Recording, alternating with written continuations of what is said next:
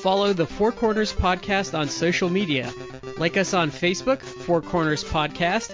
Follow us on Twitter, Podcast Four Corners. And check us out on Instagram, Four Corners Podcast. You can also subscribe to us on iTunes and Stitcher. Don't forget to leave us a 5-star review. I want to take this time to apologize to the television audience for what they're about to see.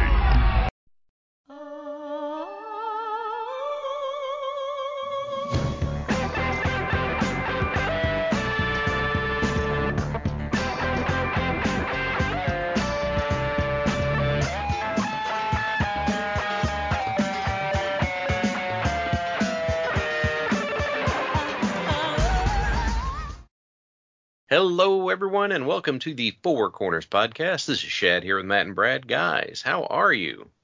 Doing good, Shad. I'm doing good as well. Well, I would be doing better if I wasn't going to be subjected to Brock and Omos and Lashley and Bray at Mania. Well, the good news is you don't have to be if you don't want to be.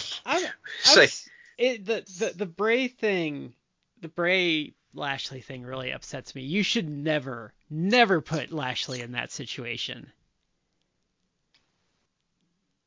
They've done it before, but I think a lot of people were expecting it to be like Brock and Lashley again, which is like, I don't want to see that, but that makes more sense.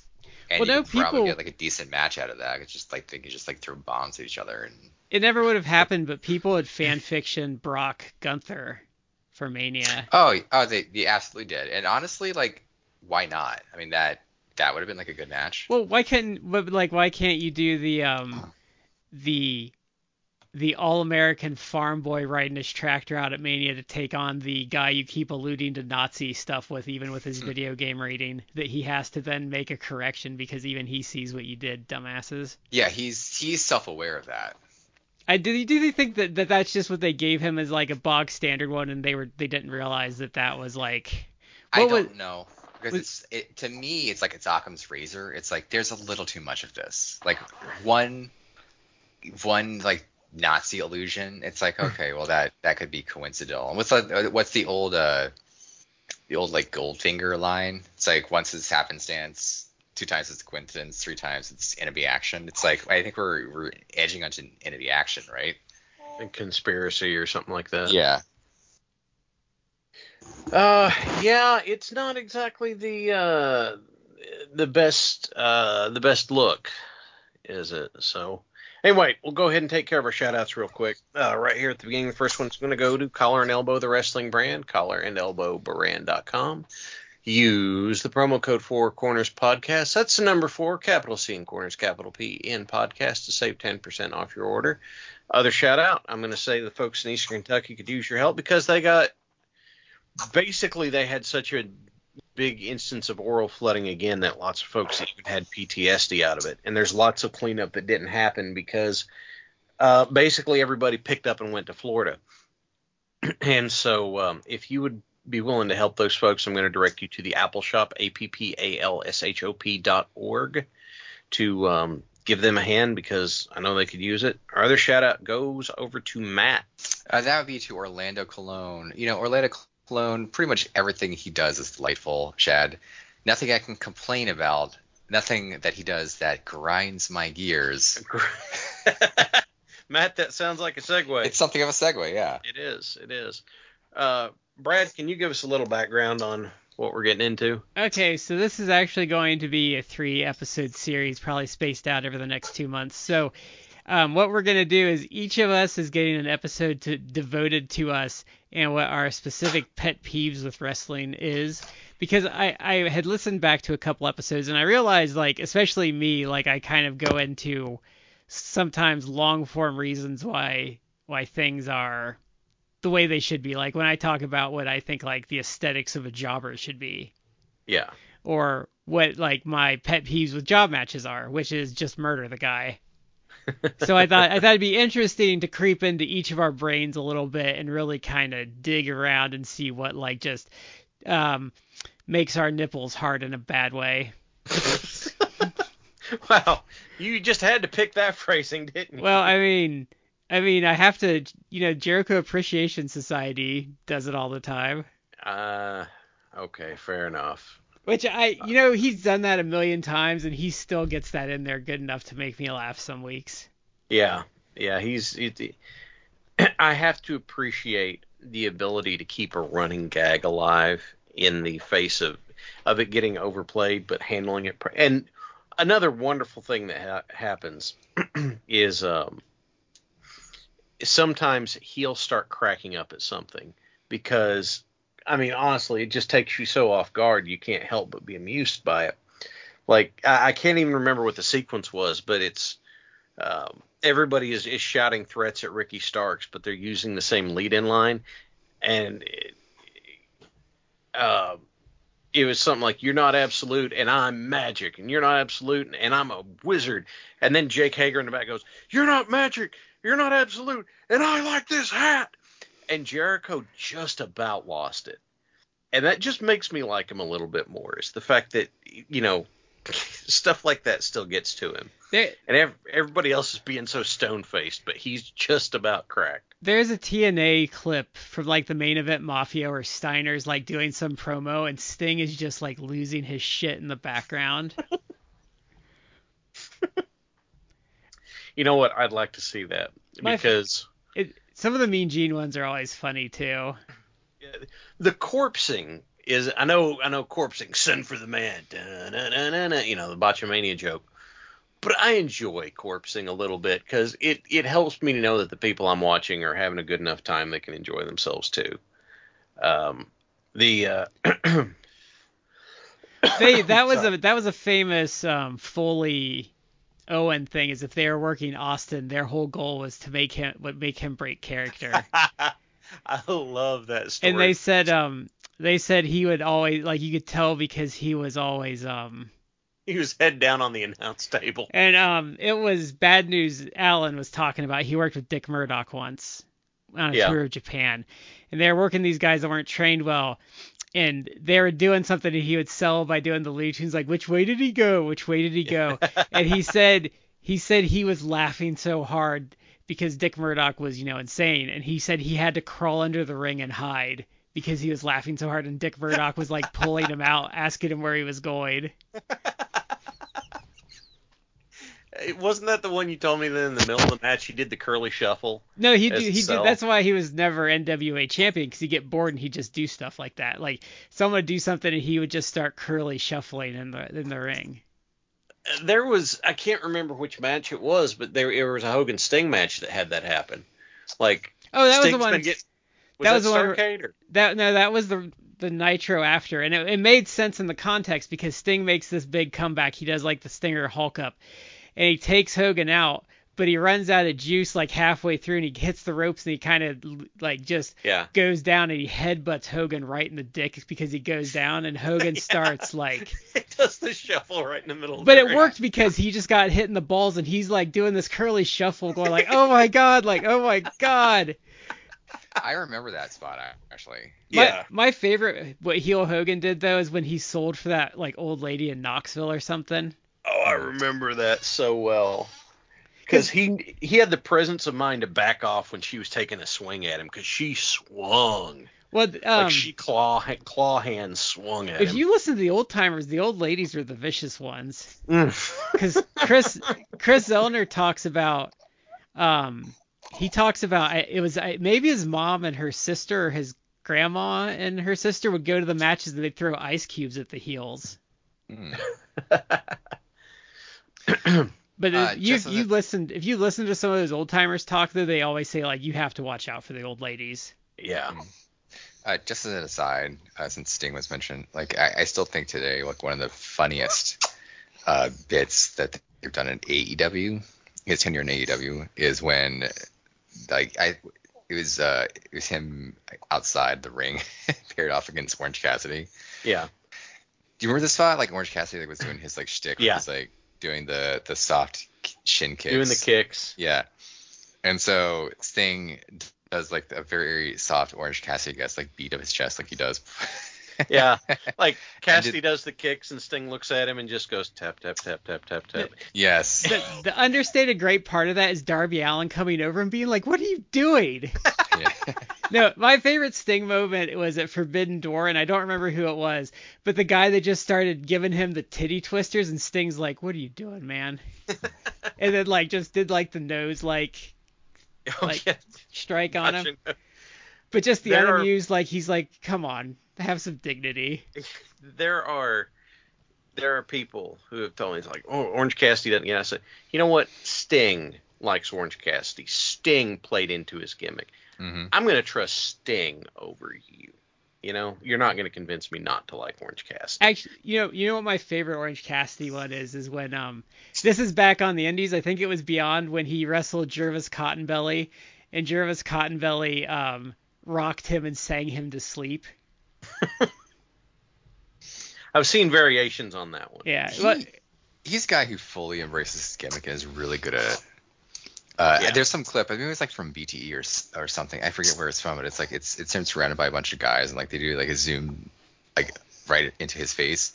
He takes his glass off and he goes, "This is terrible," and it's like so just deadpan.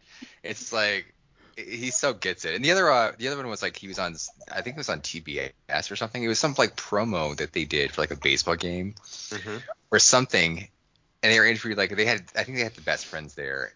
And they asked him, he seemed like totally unaware, and he's like, "Oh, hey, what was this? Baseball?" Everything was just so deadpan. he kind of ruined the gimmick a bit on the Floor is Lava. Mm-hmm. Oh yeah, When he it- tried a little bit, didn't Well, he? no, but the problem is, have either of you seen his appearance on there? I Yes. have, yeah.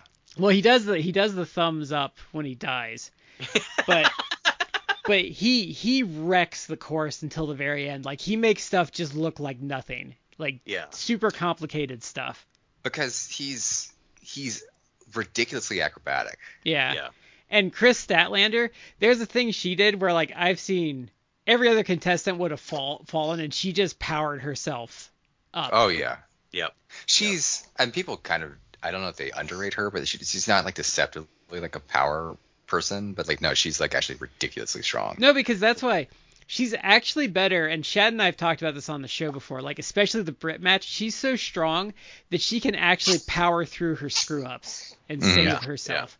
Like, oh, I don't have that suplex. Like good enough. Like I'll just put I a little do now. Yeah.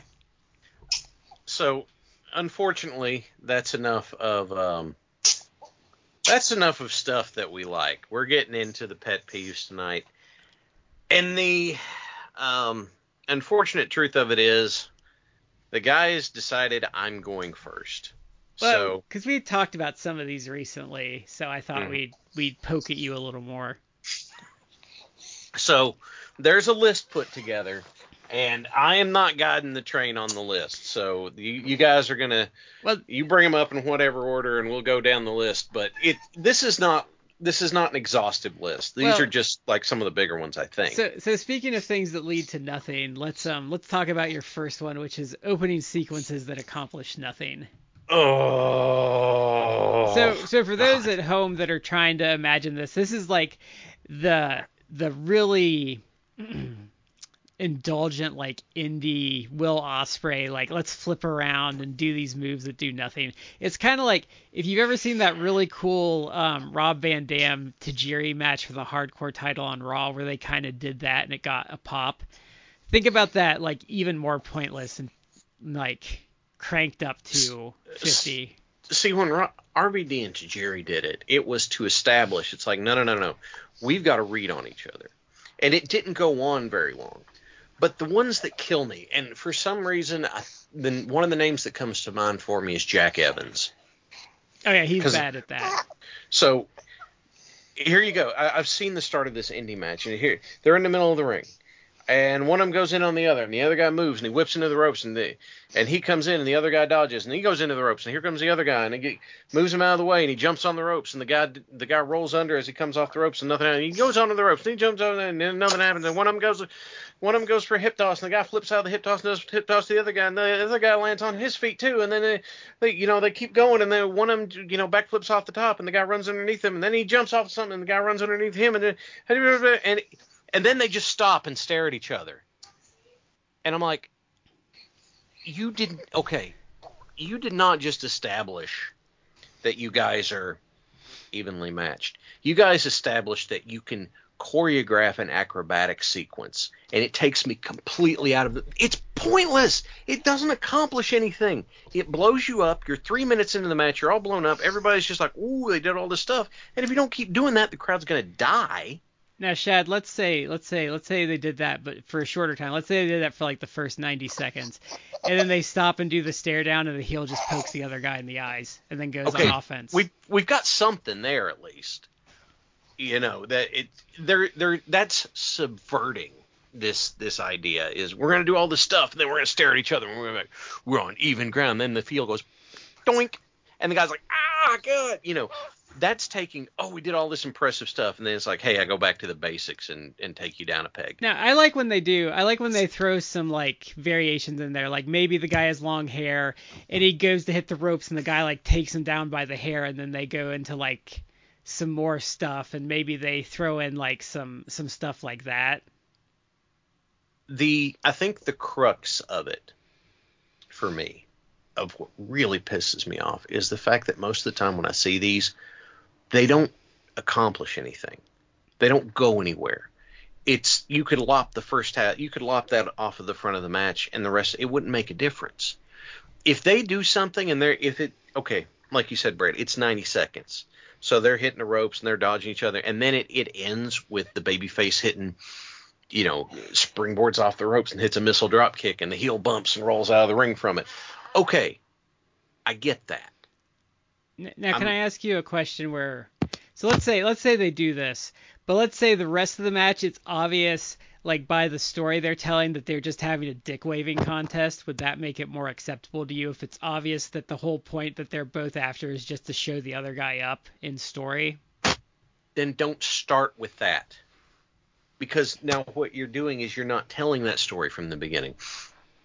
If you want to do that in the middle of the match, whenever the blood's up and you've both been getting stuff on it. If your story is that you're evenly matched and you're progressing this far, and then you want to have these guys, you want to show just how evenly matched they are. Like, we're to this point, and then you do that big sequence and they stop and they look at each other.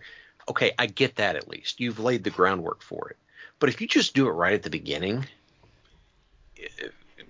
pardon my language, but you're just jacking off in the ring. Because there was like a PWG one where the Lucha Brothers and Bucks did like that kind of self-indulgent opening sequence stuff, but they would stop and then they would, like, both teams would just start doing the suck it at each other, like, over and over again. And even at one point, I think the Lucha Brothers got out of the ring and, like, stole their ring jackets and started pretending to be them in between, like, doing all that stuff. No, that's still no. Don't do that at the begining. Don't. Look. But the whole point of that match, though, was they've wrestled a million times and they're just trying to get under each other's skin and be douchebags to each other. The 9 out of 10 rule will apply, but the truth is, I still don't like it. If that's the first thing that you're doing, what's comparing? You would see, like, old Raw compilations. You would see a Jerry Lawler match, and he spends like 8 minutes stalling and dicking around before the match actually starts. And how much people hated that. That's what I am seeing happen with these kinds of sequence, except it just has more cardio to it. But see, the difference though with the Lawler thing is if you're the heel and you're at a live event in the 80s, like, pissing people off, like, doing that stuff is like a legitimate tactic. Mm-hmm. If you're Flair and, like, you go to do the lockup and instead you, like, strut away and, like, run your hands through your hair and, like, start posing and stuff and, like, just wasting time, like, that legitimately pisses people off and they're going to start booing you. You're healing then. Yeah. You're being a heel, and that's fine. But that's not what's happening in those sequences. Those opening sequences live in this land of there's no face or heel in this. We're just both totally awesome, and we're going to show you how totally awesome we are. If we had skateboards and a half pipe, we'd be doing, like, 760 spins and that sort of. It's just like, dude, shut up. God, everybody in the business is full enough of themselves as it is. Just get over it. I think the Bucks don't get enough credit for when they're heels. They do stuff to like piss the crowd off. I think that you're right about that. I mean, just the fact that I think it's Nick Jackson would just stop in the middle of stuff and do the Macho Man pose in the middle of it and be like, "Oh, dude," and it's like, for the minute you're like, "Dude, what the?" And then it's like, okay, no, that's a pretty good heel spot, And I think what the other thing that like, especially indie acts that like do stuff the Bucks do, it's like, no, the Bucks are masters at it, and it's an art form when they do it. It just sucks when you do it. Because the Bucks have like charisma, they like understand like working psychology into that stuff. Like they know how to make it a spectacle live. Like you don't do any of that stuff. The Bucks understand the why. Now look, and the Bucks show ass. That's the other thing people don't understand about the Bucks is they show an incredible amount of ass, and they'll just like chump themselves to get the faces over. I mean, let's be honest. In the early AEW, they put other people over a lot. They had to. Tony Khan said they had to start telling them no, and Kenny Omega no. Yeah, like the guys understand a lot more than they're given credit for, and they know what they're doing. They wouldn't have been able to buy houses off of T-shirt money if they didn't know what they were doing. Even the clip of the 6-year-old, it was like an 8-year-old that they super kicked, and I know the Cornette zealots hate that, but even that clip, they show more understanding of like being a heel. Yeah. That with the timing, they showed ass for the kid, like they understood their role. Yes, and by the way, anybody who gets mad about that sort of stuff, it's like Ric Flair. I saw it claimed. I don't know if it's true or not, but Ric Flair actually had a match with a broom once. It's like that's the exact same thing.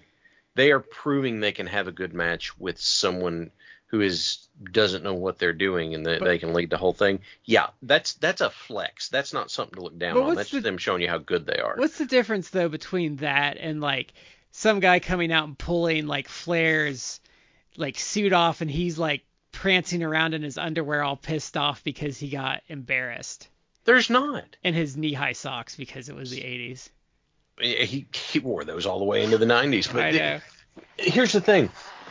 The difference between that stuff and these stupid opening sequences that don't go anywhere is, the heel, like you said, shows ass. The heel takes heat. The babyface gets over on the heel that way.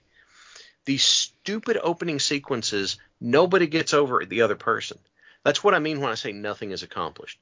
There's no bump. There's no offensive move landed. There's nothing of consequence that actually happens. So you could take the first 2-3 minutes of the match, cut it off, and nothing would change. Literally nothing would change.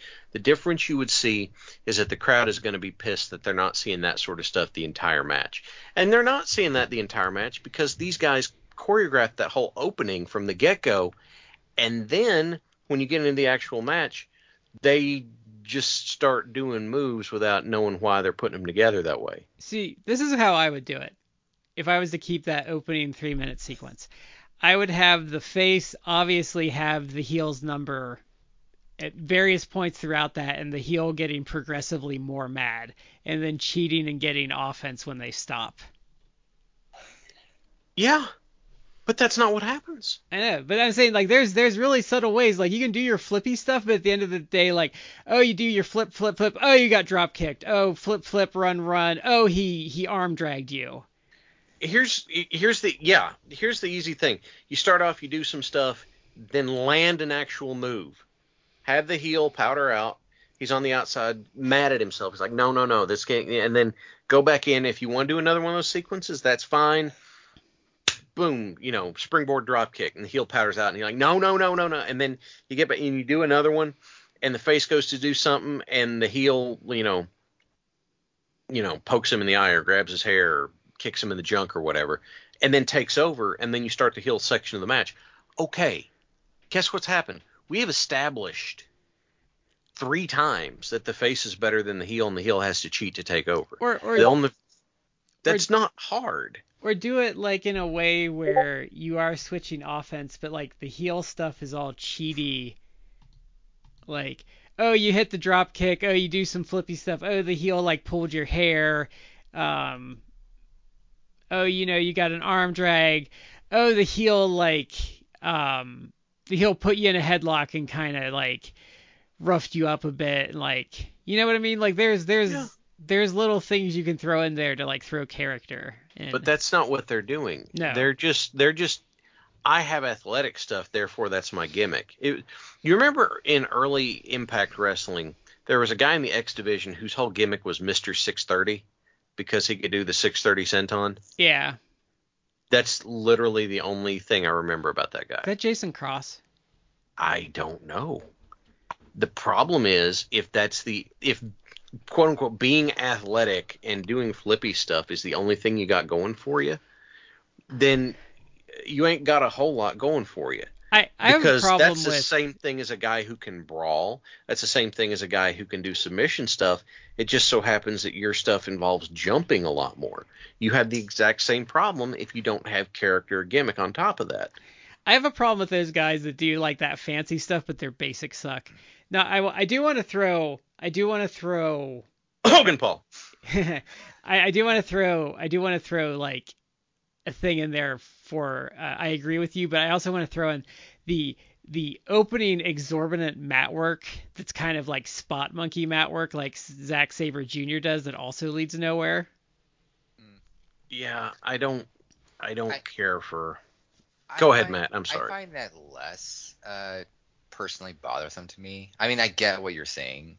It's like there's a lot of, but it's also kind of like the old to me it's very like the old Johnny Saint type of wrestling where it's like let me basically like do an armbar, let me do like all these like twists and turns and somersaults and stuff like that, just twist into an armbar. And it's like okay, well, it's kind of visually interesting, but you could have like cut out like 10 steps to get here. So it's like you could say that it's like superfluous.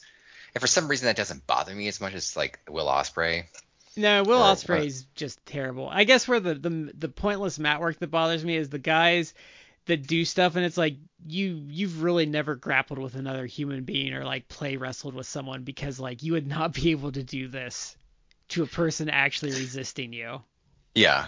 I just want to slide in about Will Ospreay. Like I'm not, and there are a lot of people that love him. I am not a fan. I've said this many times. No, we routinely shit on him on this show. Yeah, but I brought this up on the show before. But there's a guy on Twitter that I read back in the day, like when he was talking about the Dynamite that had the 6-man the trios tournament for the titles. And it was Death Triangle, so obviously you have like the Lucha Brothers there, and against Will Ospreay and Aussie Open. And the guy wrote on Twitter, it's like, okay, the first time I see Rey Fenix and Will Ospreay do like a 20 move sequence and never make any sort of contact with each other, I'm going to turn this off. And like literally a minute later, he's like, all right, I'm done, because that happened. Like it happened like the next minute. And it's like, okay, and you know, this is the type of stuff that like Dave Meltzer will be like clapping like a seal. It's like, oh, 8 stars. And it's like, no, dude, no. I'm actually happy it happened. It doesn't happen as much in AEW as you might think it does. So I'm really happy about that. Like other promotions, it can be bad, but like you maybe see that like once or twice a month in AEW.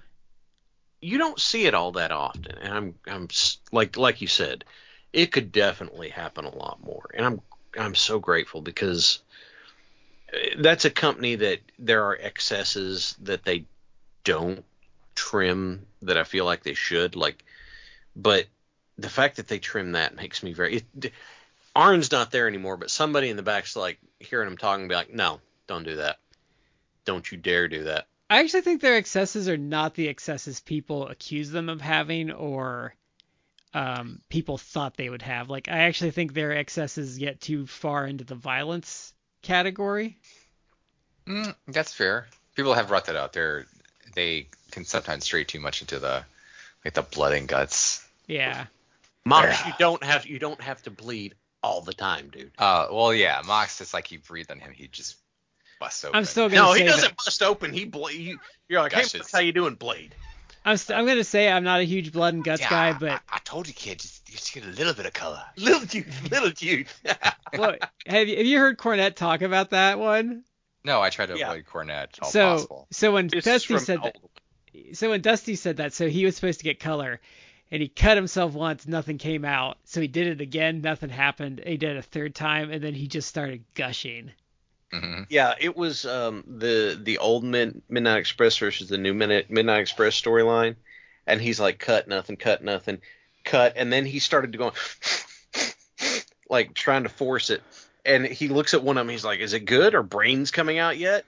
And he was wearing the white jacket. He comes to Kurt and Dusty like, "Son, we're on TBS. I think you need a little juice, just a little." He's got the blood all the way down. There's a funny story where he was talking about doing promos, and he said something about the Challenger, and he said everything stopped, and Dusty's like, we're not doing jokes about the Challenger, and then Yeah. do it again. Yeah, I mean, Dusty had decorum too. Yeah, but To- it's but that was always that's a popular trope if you don't watch old wrestling. If you watch something like Memphis or an old school Southern promotion and someone comes out in a white shirt for a promo, they're about to bleed like a stuffed Oh yeah. pig. Yeah. That's still kind of like a trope that exists into modern day. It's like especially anytime like you see a face with like, I mean, it has its issues, but it's like when Punk and MJF like that, like I think Punk had like a white shirt on. It's like, oh boy, what's gonna happen here. Yeah. To answer AEW excess, what I call the AEW excess is you don't need giant false finishes. Okay, don't give me that, for God's sake. You're doing a 10-minute Dynamite match. I don't need the false finish where you hit the move and the guy kicks out and you roll over and your eyes are all big and you're like, oh no, what do I? It's like, dude, you never win off of that. Don't give me that kind of reaction. Come on. That's a terrible one in modern wrestling. Yeah. It's like I tried when I was wrestling, and if I hit a move and go for a pin and the guy kicks out, I wouldn't sit there and go, oh no. I'd be like, I'd like hit the mat or something. I'd be like, damn it. I would hope that would get it. But I'm not just like, oh. And I don't, for God's sake, guys, quit hitting your finish every match and having someone kick out of it. Stop doing that. No, have guys get in the ropes. Do like that one we saw at Royal Rumble where Barbarian hit his shoulder block on Boss Man, but Boss Man was too close to the ropes. Do stuff like that. Just like, I like the way, I'll give you some examples. I like the way that Jungle Boy Snare Trap is protected. I like the way, the One-Winged Angel is protected.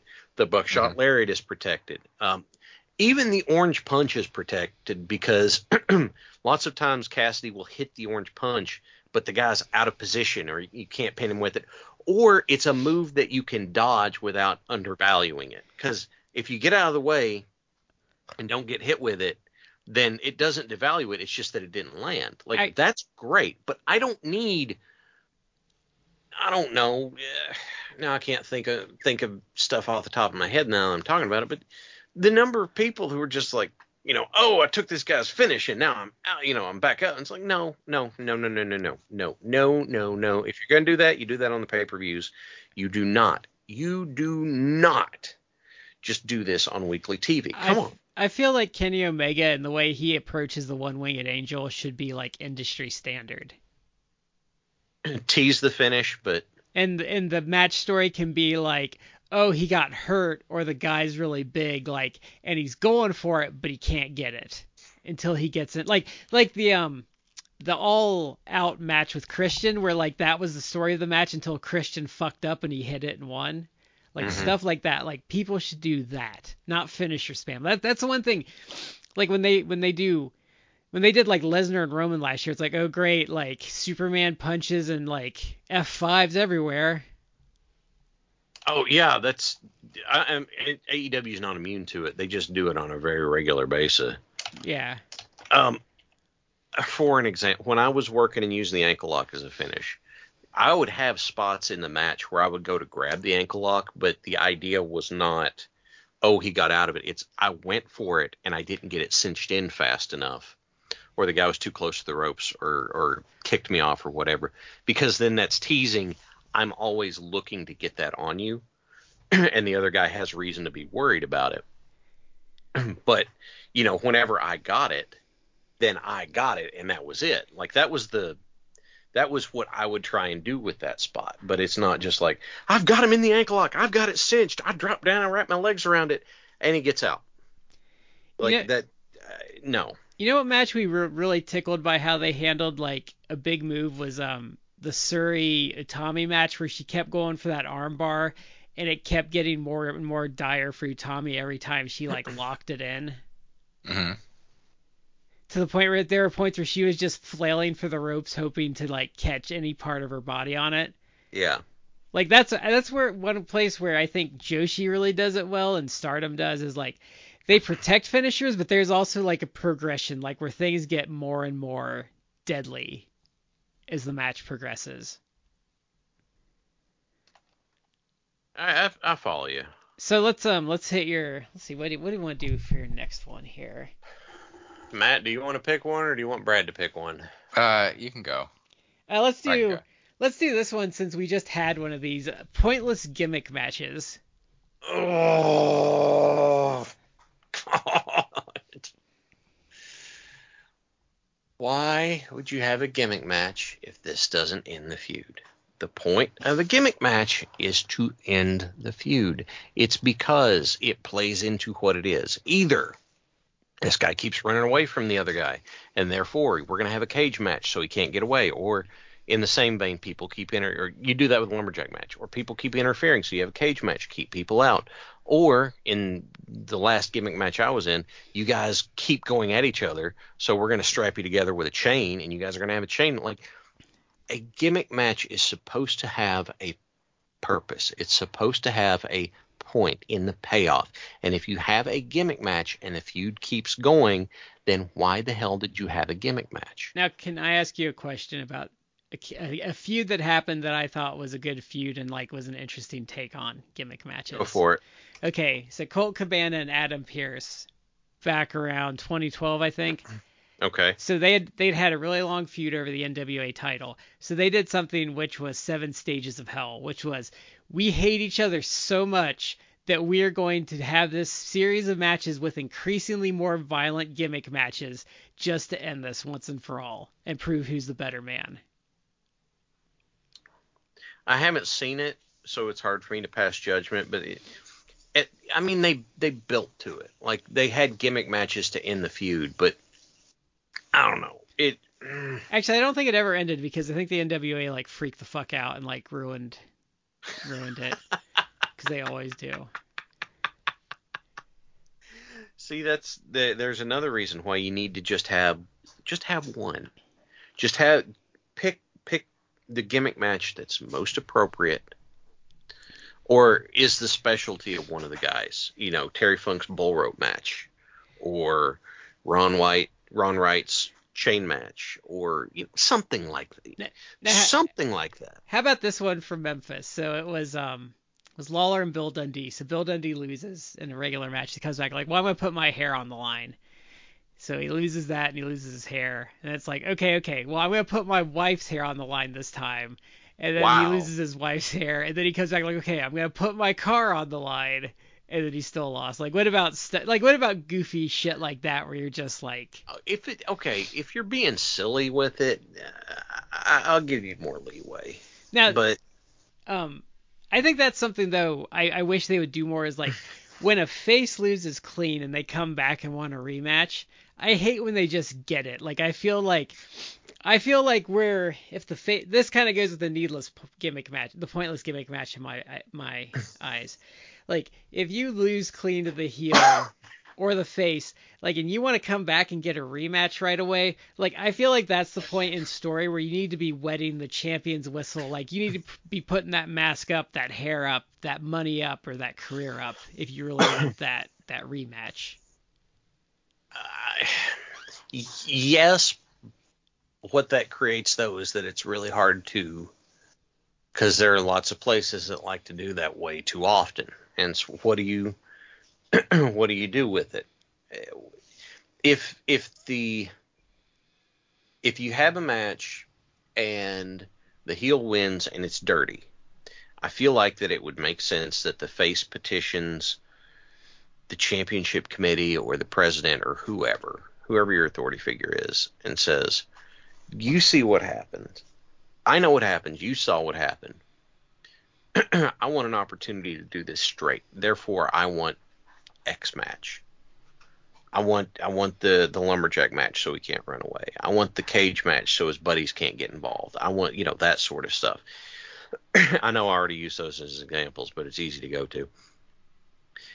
I want that sort of thing. And then that way you can have a reason for the gimmick match. There's a reason to have it. You don't have a gimmick match because, well, this is the Hell in a Cell pay-per-view. We better have a Hell in a Cell. What do we have that could be a good Hell in a Cell? It's like, no.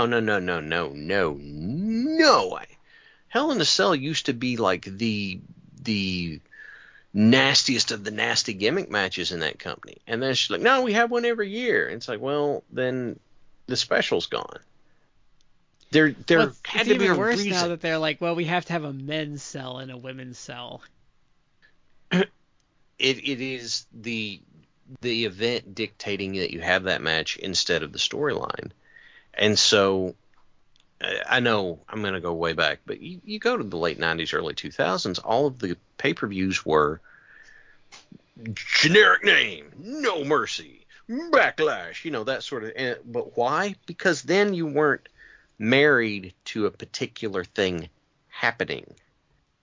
You didn't have to have an Elimination Chamber match because, well, the event's called Elimination Chamber. We gotta have an eliminate. No. Like AEW's very good about that because they've got their 4 big shows in a year, and then they've got their other bigger shows peppered through. But you don't have to have a certain gimmick match there. I mean, they've only had 2 or 3 cage matches in the entirety of the company's history. Something like that. Because I can think of Bucks Lucha Brothers, Britt, Thunder. They didn't wasn't Jungle Boy Luchasaurus in a cage? Oh, was it? I'm pretty sure it was. Yes, it was. You're right, because Jungle Boy crossbodied Luchasaurus from the top. Back in the day, Cody versus Wardlow was in a cage. Yeah, okay, yeah, right. You're right. The War Games match thing that we're not allowed to call it War Games. The 2 or 3 they've had, those have obviously been in cages. They've done cages for a bit. Just they don't overuse them like the WWE or other people do. It's yeah, The thing that I hate, if you're talking about pointless gimmick matches, the thing that I personally dislike, this is not going to be one of my pet peeves down the line. I'm just noting it because it's kind of tangentially related. It's I don't like the shoehorned gimmick match. It's oh, well, it's November. Got to have a War Games match. It's no, you don't. Yeah. You don't have to have a War Games match. No. If the thing I do like about AEW is that they've done the War Games stuff infrequently, and obviously it's of what do they call it, blood and guts. They when the storyline leads to it, they have it, but it's not it's. Let me look at the calendar. It's May. Got to have that War Games match. It's no, it'll happen in May if that's what the storylines lead up to, but it's not for sure going to be then. It's not oh, this is penciled in. Got to have this. We have a pay-per-view coming up. Yeah. It's no, it's something that it happens if it happens when it happens. And I know online the push from a lot of people that talk about AEW that I've seen. They're pushing for it to be the next Blood and Guts War Games match be all women, women versus women, and they were suggesting it basically be Saraya and her people, the people who are coming from other promotions, aka WWE, against the AEW originals. They don't have enough women to even make that interesting. Well, people have suggested like people, and it's like I don't know that would work, but I can see like the idea that people are banding about. It's intriguing. It Like wouldn't I'm not saying draw. you go with. Well, I think it'd be fine if you like put it on like just a Dynamite show. Yeah, but I don't know. I like their women's stuff that has gone over well has been built like really well and organically, like Britt Baker and Thunder Rosa. Mm. Stuff like that. But I mean, I'm not trying to poo-poo on it, but like there's a lot of people online that are hyper obsessed with women's wrestling and are not realistic about how some of their ideas would go over. Mm-hmm. I just pointing it out. It's like I don't like when stuff's shoehorned, and even back in the day, like even though I really it had a lot of like affection for the promotion, like even back in the day, like WCW did that stuff. Yeah. It's like, oh, September, it's Fall Brawl, let's do a War Games match. And it's like, if you're doing it that way, it's like, oh, September, that's War Games. It's like, well, and then you're forcing it, and it's like, I don't know that this is like well built. I mean, that's where you had like back at the very end of WCW, you get like basically the NWO B team against like some WCW guys. It's like, okay, well, I'm not really interested in all this. I don't need Stevie Ray in a War Games main event. No offense, I like him, Fruit Booty. Yeah. The thing I was going to say is Suckers gots to know. Suckers gots to know, but if you want the ultimate example, it's not even the like named pay-per-view means to have the match. You have to have the match on it. It is what in my head is labeled as the Judy Bagwell on a pole matches. Oh yeah. When Vince Russo had every blessed match be a gimmick item on a pole because he couldn't think of what else to do about it. It's like, why in the shit was there a Viagra on a pole match? There was no point for that. There was no reason for that. It wasn't funny. It didn't help anything. It's a pointless gimmick match. Why? We're doing this. Oh, Shane Douglas can't get it up. We're gonna have a Viagra on a pole match. What the hell are you doing? Also, kind of matches with guys that you would never want to see in that match. Foley would say himself that he's not good in cage matches, so he didn't want to be in cage matches. There are some guys who can look at a kind of match and go, yeah, don't put me in that. But I'm talking about like it's not going to go well. You see it sometimes, but like doing a submission match and either guy has like a submission finisher or really does that many submission moves. It's like, why? Yeah, why would you do that? Yeah, or like when Money in the Bank's gotten really bad about this some years, like putting a bunch of big guys in Money in the Bank that aren't agile. Very, very rarely do any of them actually climb the ladder. Yeah. Like between Brock and Kane, those are the big guys I can think of winning ladder matches. Yeah, I mean, like AEW put a bunch of big guys in their thing at Revolution, but that worked because they had a bunch of big guys. Well, I mean, they killed Orange Cassidy, but yeah, that's true. They had, their guys could actually move, but like I hate when they do stuff like that. Yeah, where it doesn't fit. Your submission for guys who don't have submission finishes, yeah, absolutely. That makes sense. It's like there was they put John Cena in a submission match at one point, and he just suddenly starts using the STF, and it's like, gee, I wonder what's going to happen. Now, I mean, like you can get around that, like if you give enough lead time, and it's like, oh, like the face doesn't know. Doesn't really know when he holds, and then like halfway through you're like, hey, guess who's training me, and like it's Bob Backlund, and you start doing like the chicken wing, and Backlund comes out for your matches and stuff. Like you can get away with it, like storytelling like that, but they never do that. Yeah.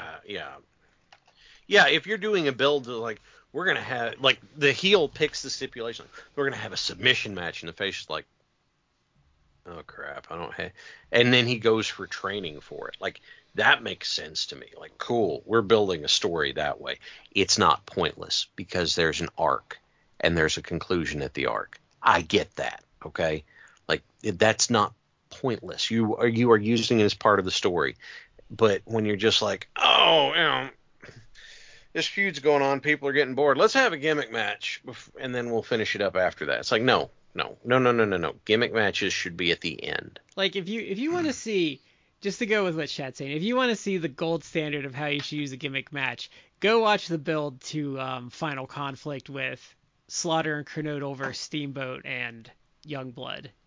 Mm-hmm. Yeah. If you see why a cage match was necessary. Yeah. I want to watch that again, actually. Goddamn, that was so good. It was really, really good. Let's see. So we got another one here. Pointlessly stiff and reckless spots. Oh God, I hate that shit. Here, give you a great low key. That's a great, because that's all he does.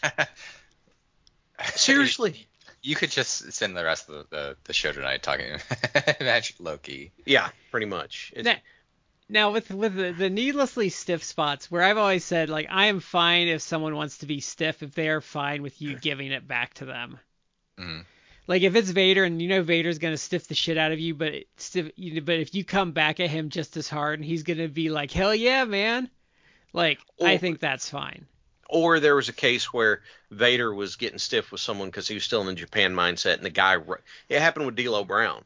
He's got him in the corner, he starts rocking him with those forearms, and D'Lo just comes with this big overhand right and pops him in the face, and Vader was like, right, hit the brakes.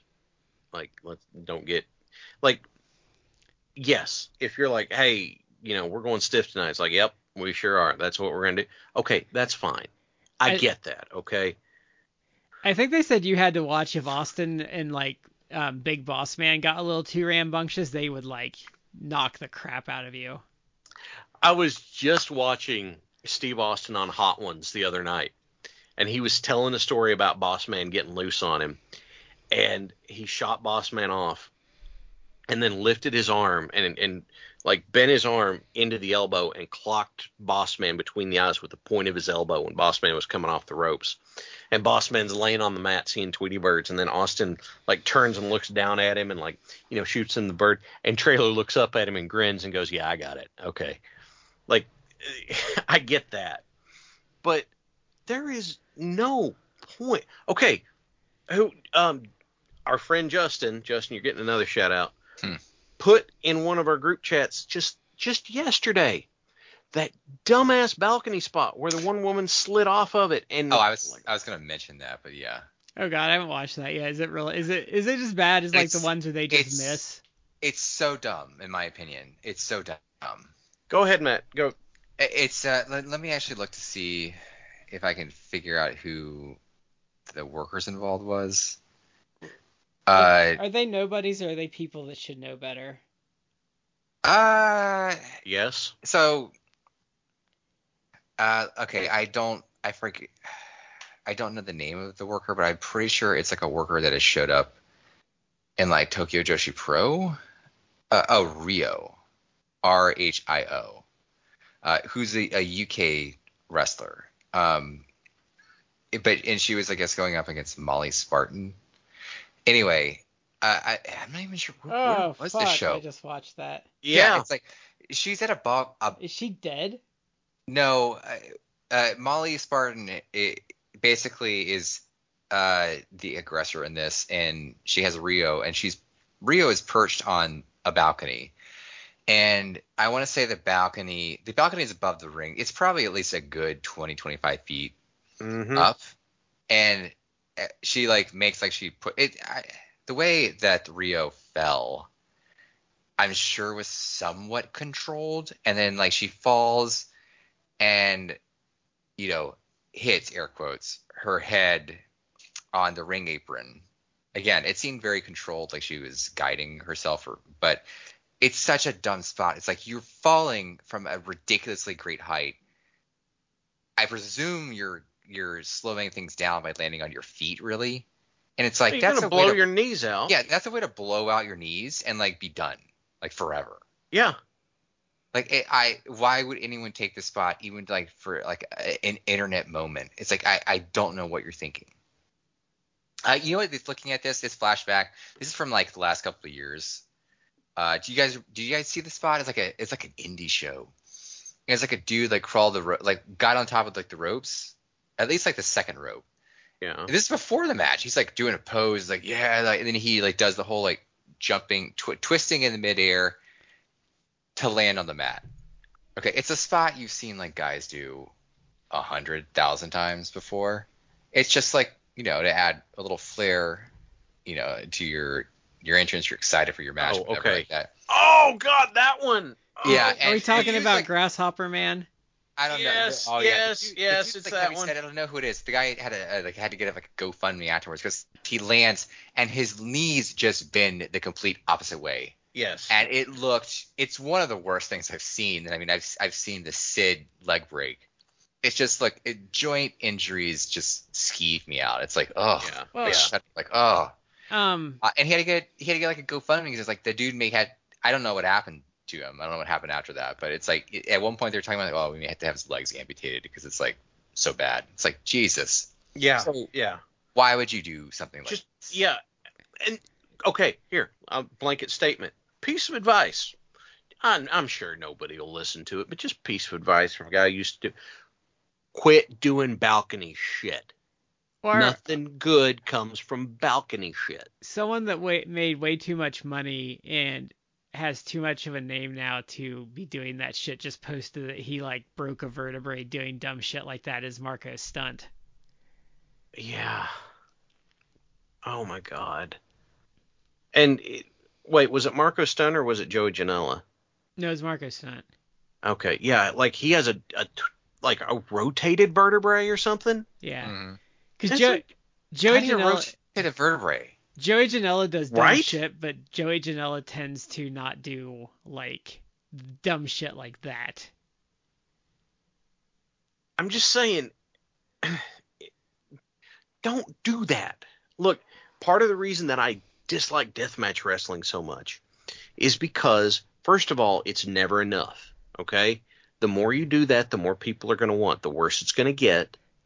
And there are too many no talent, dumbass hacks that are out there that are going to see this on YouTube and decide, oh, I need to do that.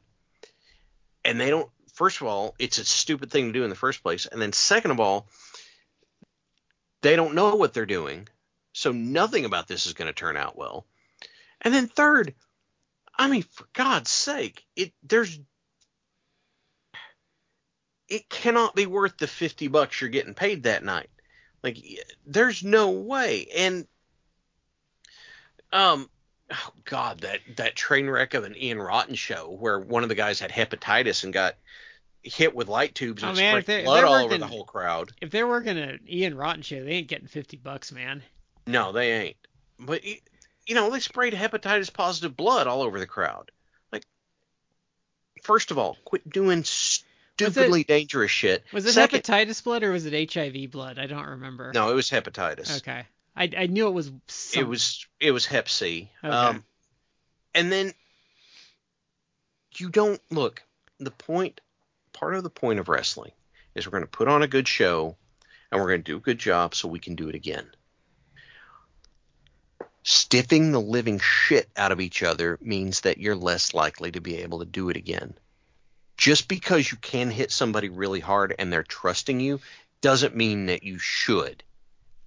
And oh God, that's why part of why I hate Low-Ki so bad is there is no reason for him to just full bore kick somebody in the face. There's no reason. What about that fuckface Hannibal TV that assaulted that ref in Texas so bad that I think that guy can't ref anymore? You mean that guy that fled to Canada so he wouldn't get arrested for aggravated assault? Yes. That would be known as a piece of shit. No, I have nothing good to say about that guy. There was a video about Al Snow talking about the wrestling punch that I was going to watch, and then I looked and it was on Hannibal TV, and I was like, never watching that. Never mind. That can go to the pits of hell. It's funny because his dumb gimmick is like the Blood Hunter or something. It just makes me think of Aqua Teen Hunger Force because it's like when Master Shake gave that guy like Blood Feast Island Van, and he's like because Blood Feast Island man does lust for blood. Yeah. Was that the Onion? Was that the Onion Uh, guy I don't remember. that had like the bodies in the attic? I honest to God can't I remember. think that was blood. Yeah, but that's what it makes me think of. Like, just ugh. I But hate him. no. The guy is a danger to him and those around him, and He should have lost his YouTube channel over that. he should have lost his freedom over that. Well, But in any event, you don't just turn around and stiff people for no reason. Don't do that. If one gets away from you, take your receipt and apologize. Be like, sorry, man, that got away from me. And the guy's like, receipt, whack, there you go. All right. Got that. Like, there have been times whenever, I was throwing jabs, and one of them, for some reason, the guy just turned at the wrong time. Like, I'm jabbing him in the cheekbone, and he turned at the wrong time, and then all of a sudden, I just rocked him right in the eye or something. And I was like, I take him to the corner. I'm like, dude, I'm sorry about that. You need to give me a chop or anything? The guy's like, no, don't worry about it. 'Cause, there are times when it's just a mistake, or there are times when it's like, okay, receipt. But, you don't walk out, we're having a match, and then all of a sudden you turn around and punch the guy on the jaw. Don't be that asshole. Because then no one's going to want to work with you. No one's impressed by you. The only people who are impressed by you are the people who really don't get it.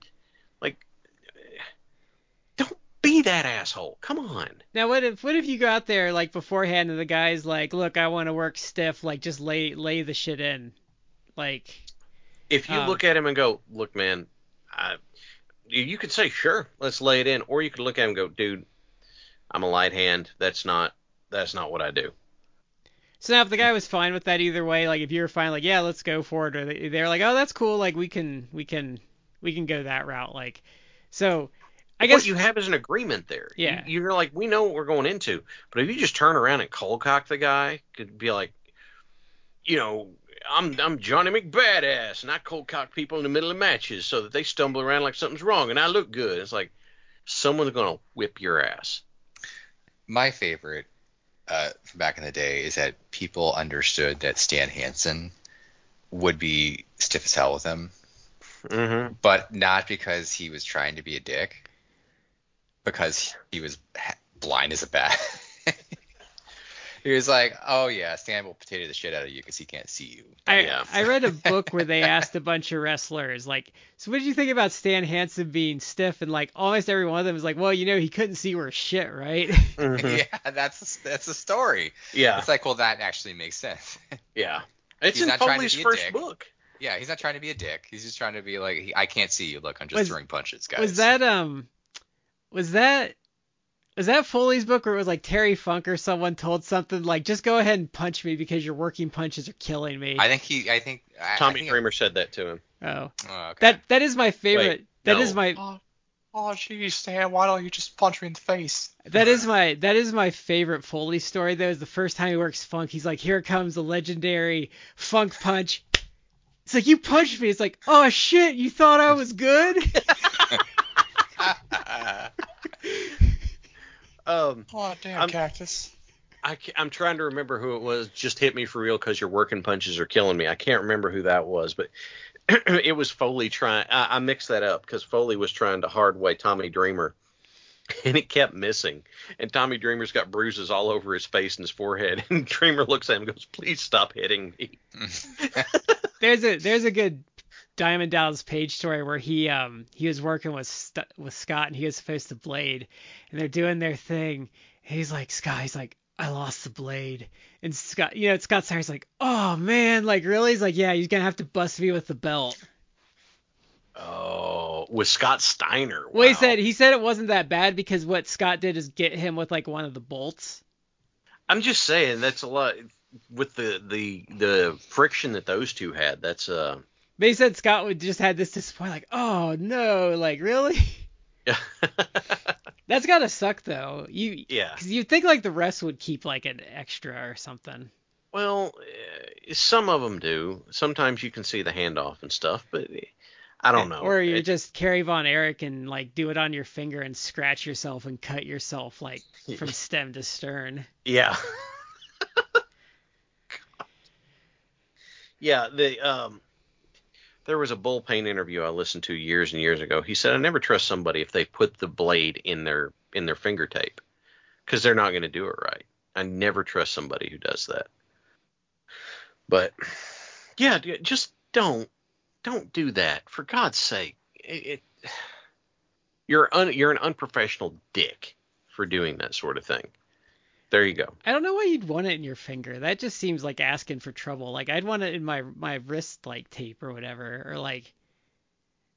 You guys have seen the movie The Wrestler, right? Yeah, it's a great movie. Yeah, it's good. I can't watch it again. It's too real. But when he hides it, he's got his wrist taped up and he tapes over it in his wrist tape and then gets it out later. It's like, yeah, I mean, what else would you do with it? I don't know that I'd put it on the inside of my wrist, but yeah, that makes perfect sense. Anyway. At least it can't cut you there. So let's move on. So this is one I actually suggested to Shad. Two of these are ones I suggested to Shad.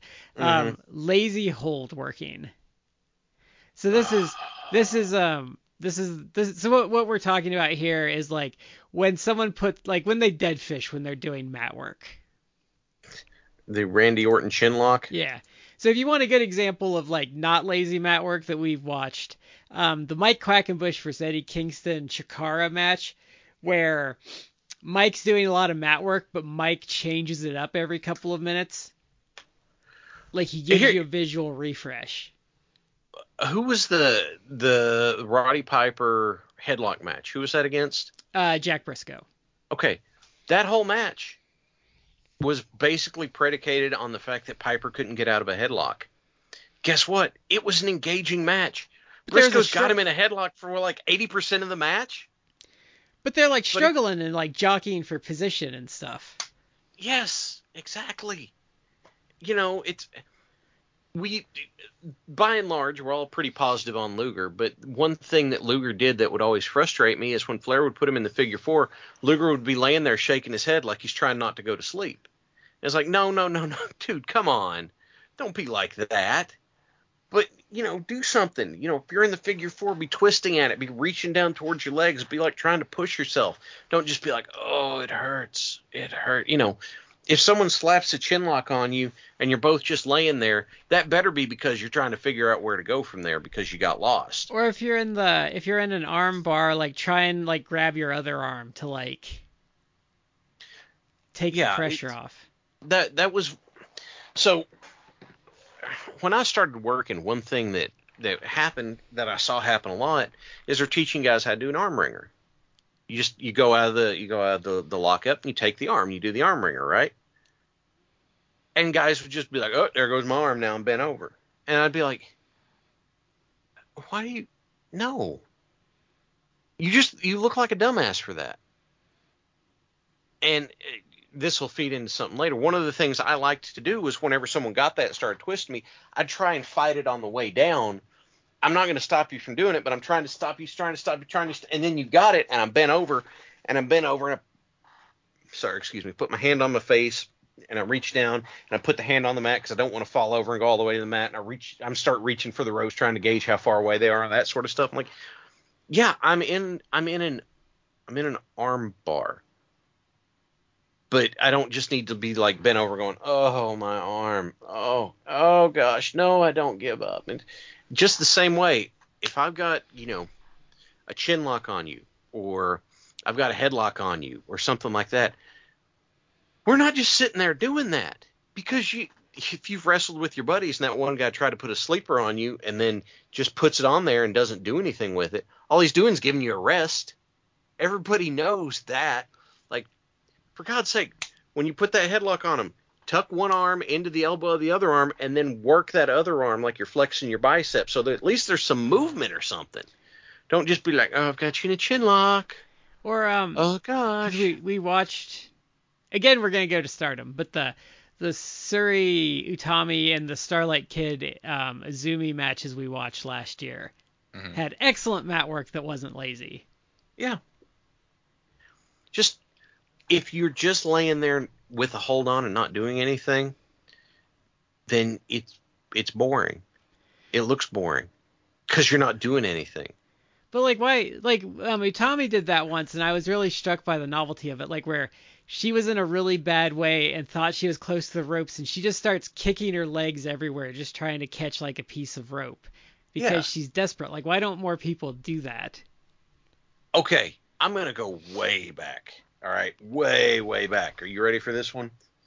Way back in the what was it? It was who was the guy that had the feud with George Hackenschmidt? Do you remember, Brad? Oh, Frank Gotch. Yeah, okay, Gotch and Hackenschmidt. One of them was all about the sleeper, and one of them was all about like the leg scissors, I think, something like Yeah. that. There is no, we don't have video footage of it, but there is no way in hell that all that was one of them gets him in the other one, and they just lay there, and the guy's like, no, I've got to endure until his legs get tired. It's like there is no way that I will believe that they're, it's like, no, I've got the leg scissors on. Now I've got to get you to give up. And the guy's like, I'm not giving up. He's like fighting. There's no way that a building full of people stood there and watched two guys lay in the ring like they were reading the paper. And that's 120 years old at this point. Do something. There needs to be a purpose behind what you're doing. You're trying to choke the life out of them with that rear chin lock. You don't just put it on and lay there. Do something with it. Crank on it. Move your body around. Twist a little bit. Kick your feet up in the air and come back down on the mat to make it look like you're trying to, shake the other guy's eardrums out. Do something. Or even like move your legs like you're trying to take their leg out from under them to get out of it. Like if you're in like a sleeper in a certain way. One thing that I liked to do was I would tease a cobra clutch sometimes. And in the process of me teasing it, like I've got the arm hooked under and I've got to hold the other guy's arm, in the process of me trying to get on it, I would like stumble us backwards around in circles in the ring with me like moving them like I'm trying to pull it in. I'm not just standing there being like, oh, am I going to get the cut? Like, do this stuff. Move with it. Because then there's questions like, oh, can he do it? They're moving around so much. And, most of the time I'd have the guy just back me into the corner so he could break it. But we're doing something with it. What Chris Masters or Chris Adonis now, whatever, when he would do, the master lock, a full Nelson, he wouldn't just have the full Nelson. He'd pick you up and swing you back and forth. That's a good thing. Like, lots of criticism came through for the guy, and I get it, but he knew how to do his hold. John Cena slaps it on there, and just you can see daylight between his arms and the guy's chin, and he goes, and they're just laying there. I generally kind of like John Cena, but his STF is lacking. Very lacking. Or even like have to readjust. Or like, they're getting a little too close to the ropes. Let's drag you a little deeper into the ring. Drag them or like roll over, take them with you, something like that. Or hey, like, they're getting a little too lively. Like, I'm going to turn that leg lock into like an STF. Yeah, do something with it. Just, Matt, you've been quiet. I'm sorry. Am I ranting too much? No, you can continue. I'm just like taking it all in. I do agree with a lot of your points. It's just frustrating, man. I think a good rule of thumb is if you're working holds, like you should never keep the same visual for the crowd for more than like a minute. If you're working a hold, then you should be moving at least some. Or cranking it in more. I feel like the worst is like Randy Orton. Oh yeah. I think I've talked about this in the podcast. Like, it kind of goes with the whole like, oh, if you're doing a wrestle, you should like do something to make it more compelling. Back in the day, it was it was like 93 maybe. It was back when it was like Tony Schiavone and Jesse Ventura was doing commentary, and it was Ricky Steamboat, I think, versus like Paul Orndorff, like the opening match, like the TV title, and like armbar, Steamboat got like an armbar on Orton. It was like cranking it, and then he like basically he has Orton's arm, he like reaches and he takes like the Orndorff's fingers and he starts like splitting them apart. Like, and obviously like the visual, like it looks looks very painful. I'm sure it was like super controlled, where it's like he just visually is doing it, but he's not really like cranking on it. Yeah. And Jesse has like a fit. He's like, he's splayed that finger, Shafati. That's totally illegal. And it's like, to me, like that, I still remember that from like 30 years ago. Because it was like, oh, like he actually made this move that was kind of blasé, like compelling. So he's like doing all sorts of stuff with the move. He wasn't being lazy about it. He was like, okay, you want me to do an armbar? Like, you're going to see me in an armbar? You think it's like nothing special? Like, watch what I do. And he like made it seem like way more like intense and violent. And like Orndorff is, he knows how to sell it. He's like just writhing in pain. Yeah. It's not hard. Just think about it. And it's like, I mean, MJF puts his armbar on. His armbar is super basic because it's supposed to be. But what did he do the last time we saw that with Takeshita? He's got it on there, and he's just, he's just cranking that sucker. He's bridging on it and stuff. Do something. So can I ask a question, Shad? Yeah. So when you talk about those lazy vets that just want to work the arm, are they all lazy about it? In a lot of cases, they seem to be. Okay, so here, I don't make it a habit of burying people on here, people that I've worked with. But I'm going to use an example right here. Because this guy has been a shitheel to just a lot of my friends. I had a match with Bo James in my last run. And in the course of the match, at the beginning, he goes to take the armbar. And I did my thing where I fought my way into it and that sort of stuff. And in the back, he tells everybody that I am dangerous in the ring because I didn't go straight into it. And I'm standing there, and I am mad as hell. But all I can think is, I'm going to prove to everybody that I'm above this guy. Like, that this guy is not going to make me break. Even if I could have looked at,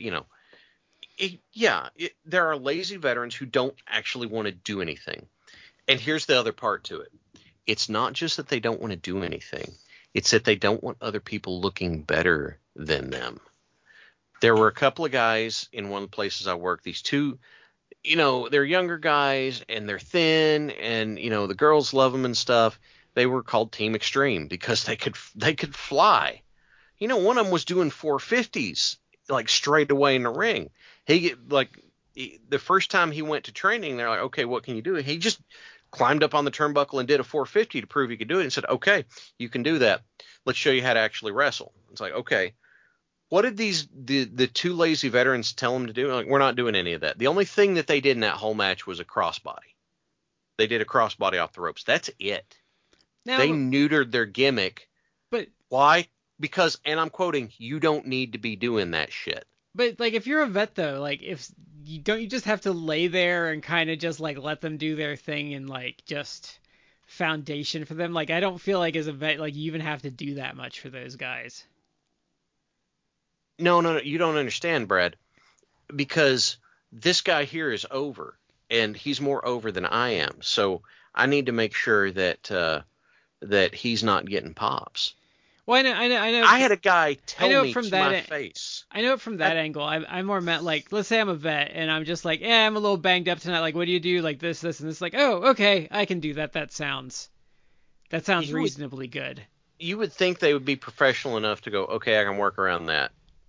But no, they will tell you, don't be doing that shit. I had a guy tell me to my face, he goes, don't do that karate shit. Nobody nobody wants to see it. Nobody knows what they're doing. I was like, that's funny. I've been doing it for 20 years. People here love it when I do it. He goes, that can't be right. And then he said, if you throw a kick out there, I'm going to punch you in the face. And after the match, I looked at him. I said, I didn't throw a kick out there. But if you ever threaten me again, I'm going to feed you your own foot. And he never made eye contact with me again. And if you want verification, we can call up Alex Angel because he was there for this shit.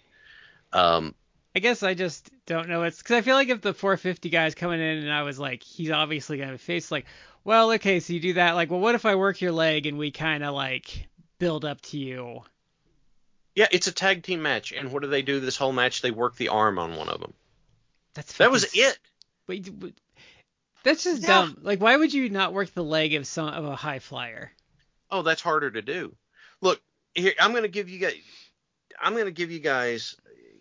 Here's an insight as to part of why I am absolutely not on CM Punk's side in the whole brawl out thing. Aside from the fact that I didn't like him, we'll set that aside. There were guys in the back who said, no, he gave me good advice. All right, fine. And then there were guys who were like, no, he told me to quit doing the stuff that I was doing that was over. I've heard that song and dance way too many times. I have seen that sort of thing happen way too often for me. If someone says that's what happened, that fits the business as a whole way too well for me to discard it. And it is maddening. It's like, oh no, don't be doing that. Nobody wants to see that. It's like people pop for it. You can't be hearing him. Or you were doing it with him. He gets people to pop for everything. It's like, you son of a bitch. That was 6 months ago and people still pop for it now. Like, that's because I built it up. I started it with him. People loved it. I kept doing it. It's built up now. I guess I just don't understand like that mentality. 'Cause to me, it's like if I was a trained wrestler, I'd just be like, well, I want to do cool shit. Like, you know what I mean? Like, there's like a certain level of like professional pride, I think that I would carry over from my real job. Was like, well, I don't want to have a shitty match. And I feel like if I met guys, I'd be like, okay, well, what do you do well? Like, what are you not good at? Like, what do you need me to do to make your stuff look good? Like, well, this is what I do. Like, so. See, that's the thing is, I heard a guy speak once who he was telling his story about how he fell into his addiction and part of his recovery. And in his story, he was saying he was a college football star and he was good. But he also knew how to make himself look good at the cost of everybody else. So he would do stuff that made him look great, but it did not help his team win games. That's what I'm talking is the match sucked. Well, it couldn't have been me. It obviously wasn't me. It must have been that other guy. So now they're going to put themselves above you and they're going to try and take away the stuff that you have that works for you so that you're not a threat to them anymore. Oh, I've been in this business for you're always supposed to listen to the veteran. I've been in this business 20 years. You're going to do what I say. It's like, dude, I am like, if my whole gimmick is built around, if I'm a high flying gimmick and you're like, no, I'm going to work the arm tonight, is why? Don't do any of that stuff because I told you not to. It's like, and then you're not actually good at this. That's why you never actually went. You don't hear about this a lot, but you do hear about it. And you have people, you hear stories sometimes that come out where people are, don't be doing that, even at the high levels. And it's like, what the heck? Why would I not? Everybody that complains about flippy shit, it's like, look, we are in an age where people are doing more and more athletic things. This is just going to, people complained about Lou Thez doing flippy shit. Like, this is going to happen.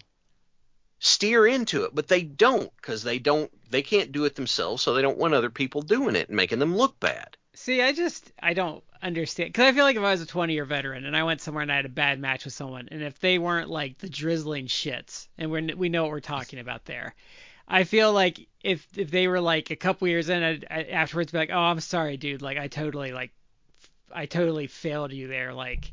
That's like what my mentality would be towards stuff like that, but I guess that's when you're like secure in your. Think of indie wrestling on the local level as community theater instead of wrestling. There are some people who are convinced they are so good because they've been around and done this for so long, and they get mad and jealous when someone comes along and have a gift for it. But for me though, like let's say you're a 20-year vet and you're still doing community theater. And I don't mean this to be mean or anything, but if you're still doing community theater after 20 years and it's not because it's just not what you did, that you're just content doing that, like how good could you possibly be? I mean, you could just be like, no, I'm happy doing this. I don't Yeah. want to travel. I don't want to do show business. That's fine.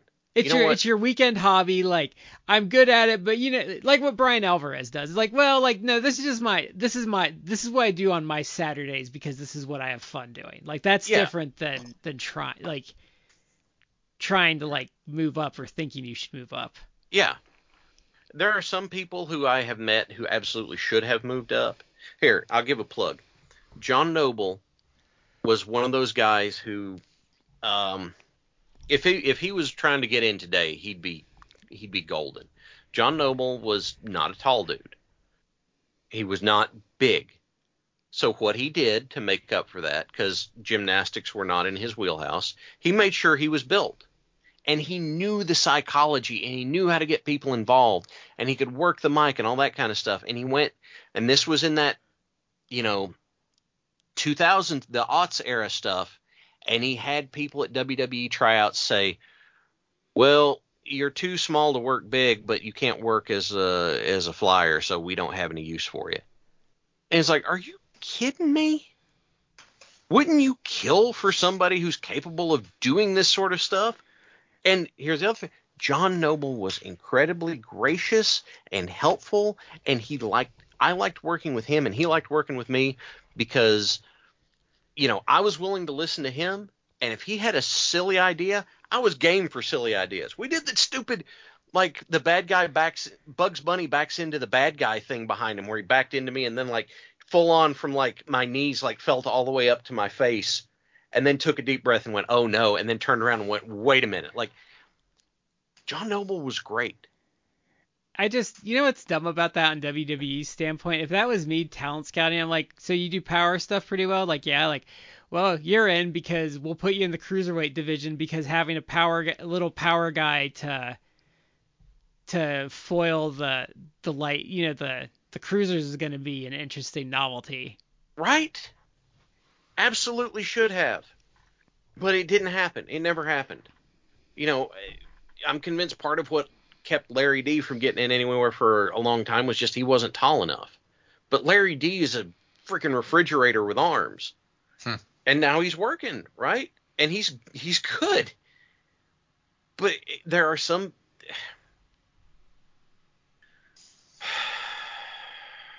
I'm sorry. The point of this whole episode was to get me to start ranting, wasn't it? Well, let's dovetail this because we kind of went into this without saying what we're going into. So, closed-minded veterans. So this is kind of coming up because we've talked about some vets that like slag on Kenny Omega and the Bucks. Yeah. And we've kind of talked about, like, Shad will tell you straight up, Kenny Omega is not my cup of tea. Kenny Omega is probably the greatest of all time. Kenny Omega is way up there in the hierarchy. He's not going to be my greatest of all time, but I can recognize he's really good. He's just I don't prefer his style. I don't prefer a lot of the way the Bucks work either, but I can look at him and go, no, they're good. Like, I'm not just because they're not my thing doesn't mean I can't recognize that they're good. Well, I mean, you still have highly rated matches they've been in. I mean, your match of the year one year was a Bucks match. Bucks versus Lucha Brothers in the cage. It was amazing. And also, I mean, 3 of them were probably in one of the best tags AEW's done, but the Adam Page, Kenny Omega versus Bucks match in like 2020 or 2021. Something like that. Yeah. That's God, I know I watched it, but I don't have any recollection of it, and that kills me. But I hate like when certain veterans do that, where they shit on them, and it's obvious they've never like watched their matches, and like act like the Bucks don't sell, and it's like, have you seen the Bucks wrestle? Because the Bucks kind of sell. It's the same people who say that Orange Cassidy doesn't do anything but have his hands in his pockets. It's like, tell me you've never watched an Orange Cassidy match without telling me you've never watched an Orange Cassidy match. Well, tell me you've never watched a Young Bucks match without telling me you've never watched a Young Bucks match. Especially since like Orange Cassidy's like evolved the gimmick and he actually wrestles now. Yeah. Mm-hmm. That was part of the point. And the Bucks can go.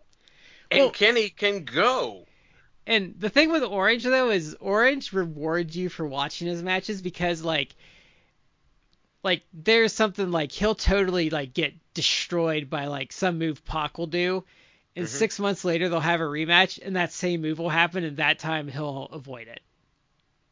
You remember the whenever Wheeler Yuta first joined the Blackpool Combat Club, and Orange is on commentary, and Wheeler beats Chuck Taylor with the seatbelt pin, and Orange goes, he's sitting there and he goes, Chuck taught him that move, and he throws the headset down, and then what is it like what was it just last month? One of them almost beat Wheeler Yuta with that same pin. Like it's like. They can do the storytelling stuff, but people get so hung up they can't see past the gimmick. You know, people get mad at Ibushi because, like Brad said, you know, he had a good match with a blow-up doll. That's the same thing as having a good match with a broom. It's not saying that you're exposing the business. You're proving how good you are. It's not like it's a secret anymore. And Tough Enough was 20 years ago. People know. And I'm sorry, but that match with the blow-up doll is legitimately... good. Yeah. It strikes me. I remember something that because I like to listen to our old episodes for vanity, partly vanity, partly to try and like do things better. But I remember like the like it's quite some time ago, but the episode we did with Duke Allstriker. Yeah. Where he said like, look, everyone knows that it's fake at this point. Like people know. It's more about like doing things to try and get them invested in what you're doing. So, I mean, that's kind of goes to that. It's like people know it's fake. Like Ibushi having a match with a blow-up doll is like you're not killing the business. Like people know that the business is not real, quote unquote real. Yeah. It's about what are you doing to make people like suspend their disbelief. And Ibushi in that instance did it by making it actually like this match that oddly was like compelling to watch because it was Ibushi was just so good in it, like it was kind of well done that you're like, wow, I can't believe I'm entertained by a guy wrestling literally like a blow-up doll. Yeah. But that's true, and like there so many times in wrestling, it's like it's not real. You know that they're not really going out there and beating the shit out of each other in matches, but it's like there are things that you could do to make people like suspend their disbelief to buy in. It's we're doing this on Tuesday, the last day of February, like the 28th. And it's like the anniversary of, I guess, the Young Bucks in a match against Kenny Omega and Hangman Page. And people need to go back and watch that match. Like, it's an unbelievable match. It's one of the best AEW matches. Was that the badass entrance where Page like rode the horse to the ring? I don't remember that. I don't remember the intros, but it's an absolutely amazing match, and it's like the Bucks are doing things like the golden V trigger to Kenny Omega, and he kicks out. I think he even kicked out at like 1, and then they did more stuff to it, and like it was this sequence back and forth, and it's like every single time you're like, well, this got to be the finish, and it's like no, there's a kick out. You see Hangman Page do a fucking one-winged angel on one of the Bucks, and you're like, oh my god, he just did Kenny's move, and still it's like that's not the end. It's just now that doesn't bother me because I don't know how Shad's gonna come down on this. Now if you do a guy's own finisher to him, I don't think you should necessarily beat him because there's in-ring logic to that. Yeah. Is one, it's not your move, so you're not going to do it as well. But secondly, it's that guy's move, and he's going to know the ins and outs of it and probably take the move better than most people would. So, like, I'm fine in instances where you steal a guy's finisher and it doesn't get the job done. I'd agree with that. Yeah, in this case, like, he's doing the finisher of his tag team partner. But to me, it was like it's such an amazing. It's fake. It's fake. And yet that match was done in a way that it's like, you're on the edge of your seat, like, oh my god, what's going to happen? And it's like, well, someone's going to win, like, and they're not really beating each other, but you're on the edge of your seat. It's like, I don't know what's going to happen. Like, he just did like there was the Hangman and Kenny, like they did a V trigger / buckshot lariat, like combo. Yeah. To one of the Bucks. I forget which Buck it was. And like that still wasn't the finish. When I saw that, it's like I know who won the match. And I saw that and I'm like, oh my god, what's gonna happen? It's like I've seen this Like, Yeah. but in that moment, I'm captivated. I'm like, what's gonna happen? It's like it doesn't matter. Like, people know it's exposed. It's just, what are you doing to get people invested? In that moment, I was invested. I'm like, what's gonna happen? Like, I can't wait to see what's gonna happen. You know what? One of my favorite AEW moments of all time is the parking lot brawl with the best friends and the Santana and Ortiz. yeah. Yeah. Yeah. When they win the match and they pile into Trent's mom's van and they're driving Oh, yeah. away while she's giving them all the finger. Yeah. Like, that is one of my favorite moments. And like, I know people would probably shit on that, but I thought it was hilarious. I was like, oh man, you're gonna get blood all over those seats, guys. Matt, I'm glad you referenced that episode we did with Duke, because he made the point I was going to get to before I lost it somewhere. But he said no one's going to go to a wrestling show to see you work the arm. Yeah. People want to go see cool stuff, and I've heard vets being like, "Oh, you're just doing what you see on TV." It's like, yeah, because the crowd will react to that. Mhm. It's already built in. They know what that is. They'll react to it. And so, yeah, okay, so what? I'm using a move somebody on TV uses. People recognize. There's a huge difference between me finishing somebody off with the snare trap versus doing a buffalo sleeper. Okay? One of them has credibility built in. The other one is like, Well, why is he doing that with his arm? And you don't want to be in 2023. You don't want to be so out of touch you're trying to use a hip toss as your finisher. Oh my God. Like, that you don't want to be that guy. Yeah, you want people to come back and see you because either you're doing it's going to be one of three things. Either people like you and they want to see you succeed, you do cool stuff, or people hate your guts and want to see bad things happen to you. And people are going to do cool stuff. And guess what? People like people that do cool stuff. That's why So let them do cool stuff. That's why I think heels should have more boring offense to piss people off. There was a big difference between when I was a face and I was a heel. Except for my last run, because, well, that was still different. But that was me doing more power stuff because I was bigger than everybody. When I was a face, I had a flying chop like Ricky Steamboat did. And I had this sort of stuff. And I used the side effect. When I was a heel, I would kick you a bunch. I'd hit you. I'd get in your eyes and then put you down. And I'd like try and like mess on a body part or something. I'm not trying to do like my tag finish with BJ was a combination stroke flatliner. That was our finish. Why? It was moves we both used, and it put somebody down. We're not trying to do something big, but we're trying to show it's like, nope, this is the put away. Bam, there it goes.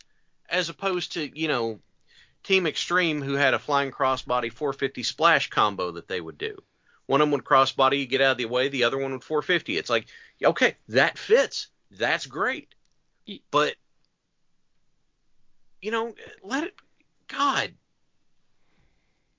Vets that try and box people out of doing their own damn gimmick without knowing anything about their own damn gimmick or what things are like, and they're just out of touch, and they're trying to exert control, and they're threatened. I appreciate Lance Archer's healing, just as a quick aside. He just beats the hell out of people. No, if he does something like when he works the dark tapings, like there was a match, he put someone against the guardrail and he chopped him and the crowd popped, and then he went and put him against another guardrail and acted like he's gonna do it. He's like, nope, and he threw him back in the ring. Like, so when he does stuff, if the crowd pops, he'll taunt them like he's gonna do it again, then be like, nope, I'm not giving that to you, because he doesn't want them to cheer for him. Yeah, that's great. That's wonderful. Or I think he would like act like he was gonna throw his shirt in the crowd and they'd all pop and he'd just like drop it on the ring apron. Yeah, that's great. I mean, God, some of the old stuff, yes. Some of the old stuff is evergreen. Giving away something to somebody in the crowd as a face is always going to get over. But, there's working the arm for 10 minutes just ain't going to cut it anymore. The crowd has seen too much cool stuff to, just that the business is not what it used to be. Things are different now. Yeah, but Ric Flair doesn't even work the same match as he used to. But you know, the problem with their mentality with that too, though, is you go back and watch stuff from the 80s, and we've seen it a bit. When guys are working the arm too much, like even in like 1984, the crowd will start chanting boring at them if they've had enough. Yeah, it's rose-colored. You know, back in my day, we didn't have to do this. It's like, yeah, back in your day, you got called boring then too. Yeah. Yeah, it is. It is boomer mentality shit. We did it this way. That's how we're going to keep doing it because that's what works. It's like, well, it doesn't work that way anymore. The internet's a thing. There's more wrestling on television now. WWF TV is not an hour on Saturday afternoon where it's 3 squash matches and then a bunch of promos. And there's a barn up the street charging $5 less where the guy's going to do that 360 drop kick that they just saw on Dynamite 2 weeks ago that you're refusing to give them. Yeah, you tell the guy not to do the drop salt because you're like, no, that's stupid. He's going to go somewhere else where he can do his drop salt and the crowd will pop for it. Or that person in the crowd that knows or is going to be like, well, this is boring. Like, oh, I'm going to try this show like the next town over, or they're just not going to come back. Yeah. Or they're getting nachos during your match. That happens too. That's always a good sign. Like that was one of the things when I went to Dynamite. I was sitting there having a conversation with myself. It's like, I need to go to the bathroom. When am I going to do this? Oh yeah, they killed me because I had to pee for like the last like hour of that. But they don't even give you commercials because they like hype you up during the commercials, or they'll do some angles during commercials. Like that show moves. Yeah. Yeah. Because when you go to like Raw and SmackDown, I know Matt's been subjected to this. Like there can be like 30-minute stretches where you're just staring at a screen the whole time. Yeah, or it's not like good matches. No. It's like, great, I get like a 20-minute Baron Corbin match. Like, what am I to do with this? Yeah. Oh, that's the Miz's music. Well, I can go take that dump I've been thinking about. Yeah. You know, I'm going to diverge for a moment, but I saw someone earlier today put together kind of a conglomeration of stuff of guys in the company talking about Miz. And they're like, no, we like him. The guy actually, worked his way up from being a joke to actually, wrestling and being on the main roster and he's willing to do whatever the hell you tell him to do. And he'll just go do it. And it's not hard to get in the ring and work with him. Like, apparently people in the locker room like the guy and like working with him because, you're not going to kill yourself doing it. It's not going to be 5-star stuff, but you can do fine. I mean, I got to give the guy credit. He went from nothing to something to being a mainstay, and he's apparently not a prick. I know. It is funny though. Guy said working with Mil Mascaras was easy because he didn't want to do shit.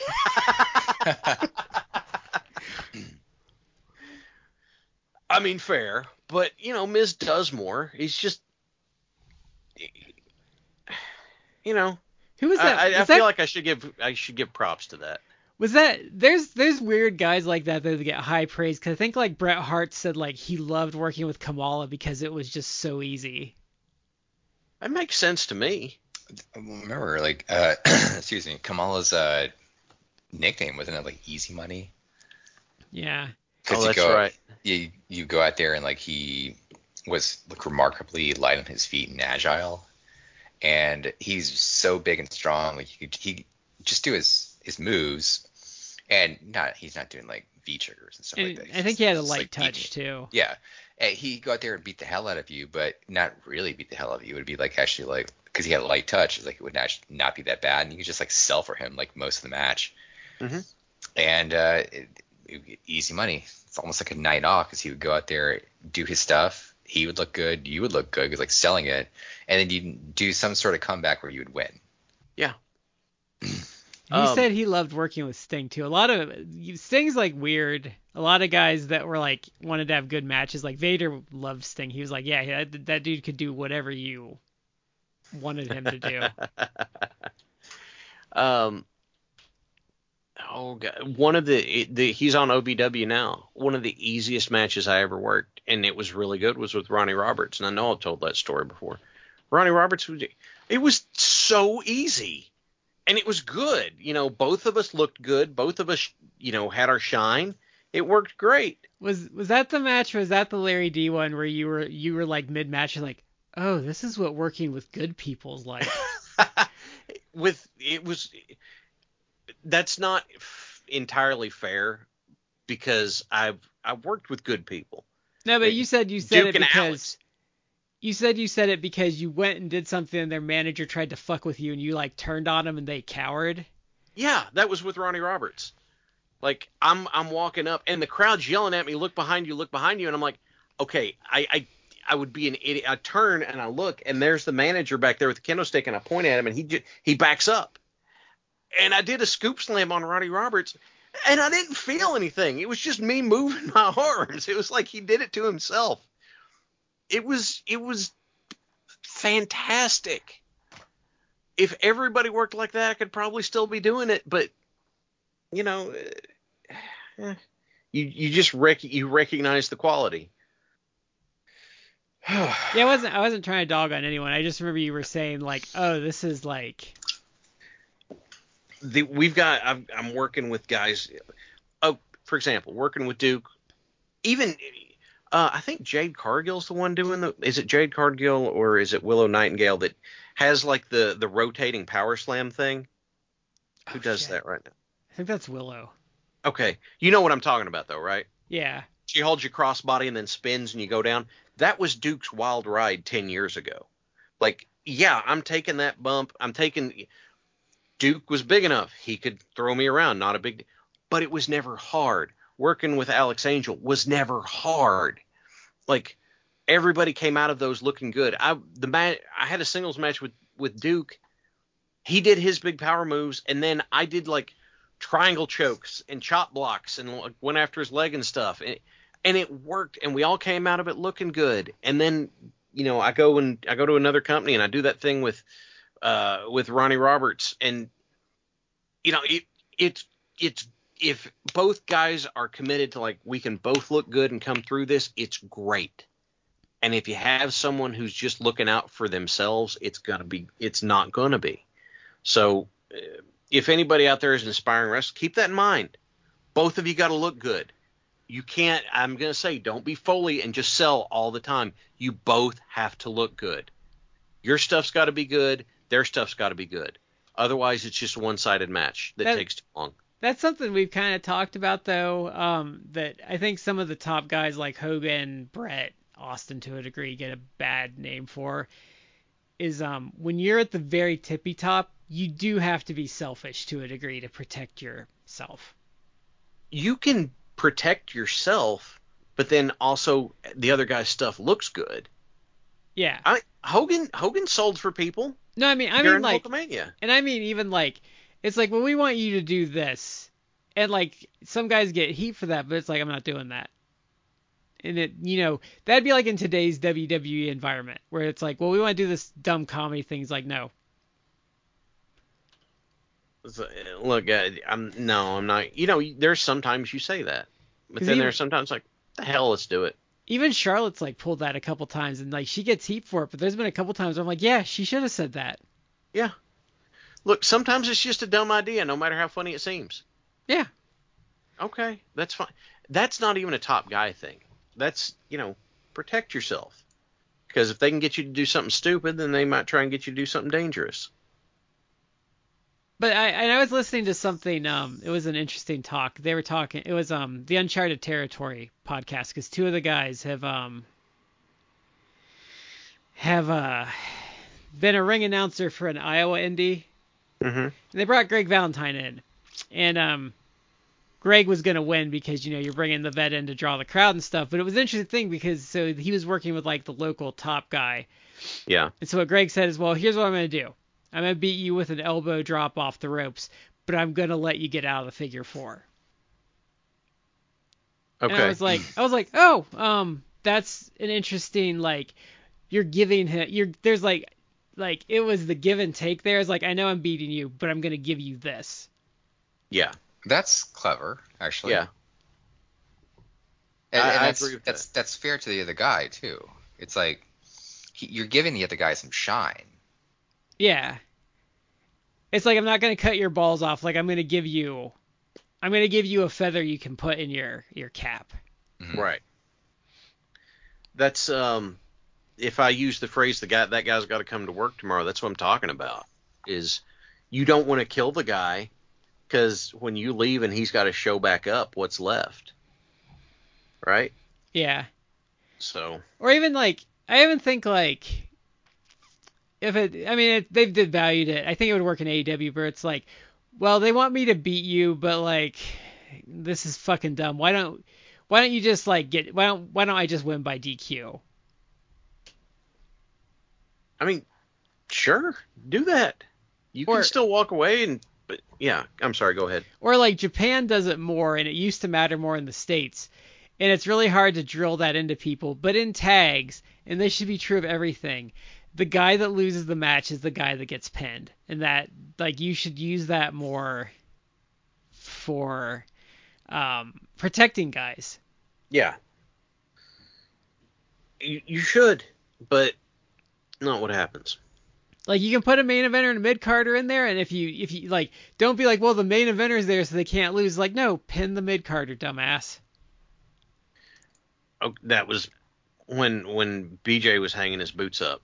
That was part of the promo that I had going in was, I said to him, I was like, you and I were going for the tag titles, and you got pinned, but somehow it's my fault. And Sammy and I went for the tag titles, and he got pinned, but somehow it's my fault.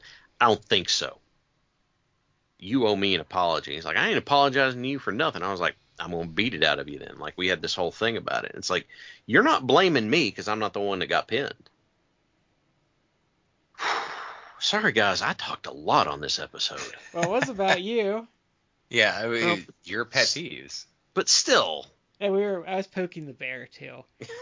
Also, can we talk about something I've been reading about and I'm really passionately want to see, and it's probably the first movie in a long time I want to see, but goddamn, this Cocaine Bear movie looks amazing. Cocaine Bear. Like, I was reading that it does like a line of coke off of a severed leg at some point and jumps into the back of an ambulance. I'm like, oh my god, like I have to fucking see this movie.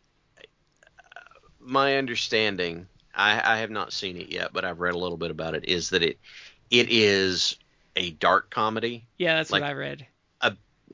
Like Tucker and Dale versus Evil, but a little darker. Yeah. And I loved Tucker and Dale versus Evil. I know, and I was trying to explain it to my wife, and I was getting that look, and I'm like, okay, fine. But I just want to say, like, the more I've read about it, the more I've wanted to see it. And I even saw a picture of it, like, diving into the ambulance. I'm like, oh my god, this movie is like amazing. They're having fun with it, and they know it's directed by Elizabeth Banks. And That's she's like shocking part, because I haven't really. She did that Charlie's Angels that bombed. Oh, I forgot about that. I think she did some of the Pitch Perfect movies, which, those movies are actually a lot more fun than you think they are. Mm-hmm. Okay. For like just movies that are just kind of like, I think they're more for women, but I mean, I've seen 2 or 3 of them with my wife, and they are like perfectly fine. They're not something that you're gonna per se count as like one of your favorite movies like 10 years later, but it's like they're relatively inoffensive waste of like, a couple hours of your time. Yeah, I mean, they're fun. They don't try to pretend to be anything they're not. Exactly. And Yeah. Cocaine Bear doesn't either. Well, no, I think Cocaine Bear is promising to be as ridiculous as it can possibly be. Yeah. I tell you what, if either of you guys ever get in my neck of the wood, we'll go see the Cocaine Bear. We'll go see Pablo Escobar. Oh, is that where it happened? That this is based No. on? Oh. It happened in Georgia. Okay, here's the thing. It happened in Georgia. The actual event was they found the bear. It had eaten all this cocaine and fallen over dead. But someone got it taxidermied. And then it was purchased by, like, Waylon Jennings. And then somebody in Waylon Jennings had Pablo Escobar in his, like, den. And then someone in Vegas bought it. And now the guys that run the Kentucky for Kentucky store bought Pablo Escobar and have him in their showroom. So if you guys ever get my way, we'll go see the Cocaine Bear. like the actual cocaine bear. Oh man, that's amazing. It's like, Waylon, are you fucking sniffing the bear's hair again? Yeah, the bear ate something like 6 bricks of cocaine. I read about it. It ingested $1 million worth of cocaine. Yep, and fell over dead. But yeah, that movie looks ridiculous and awesome. That's what I'm hearing too.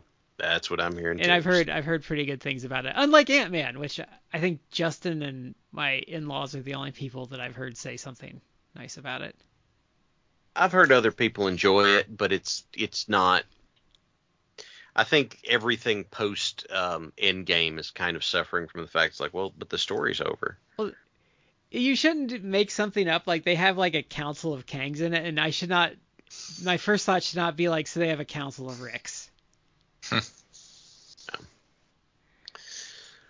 All right, I think we've about. I've about run out of steam. What about you guys? Yeah. All right, everybody. Thank you for joining us for this episode. Sorry I ranted a lot, but I think that was the draw here.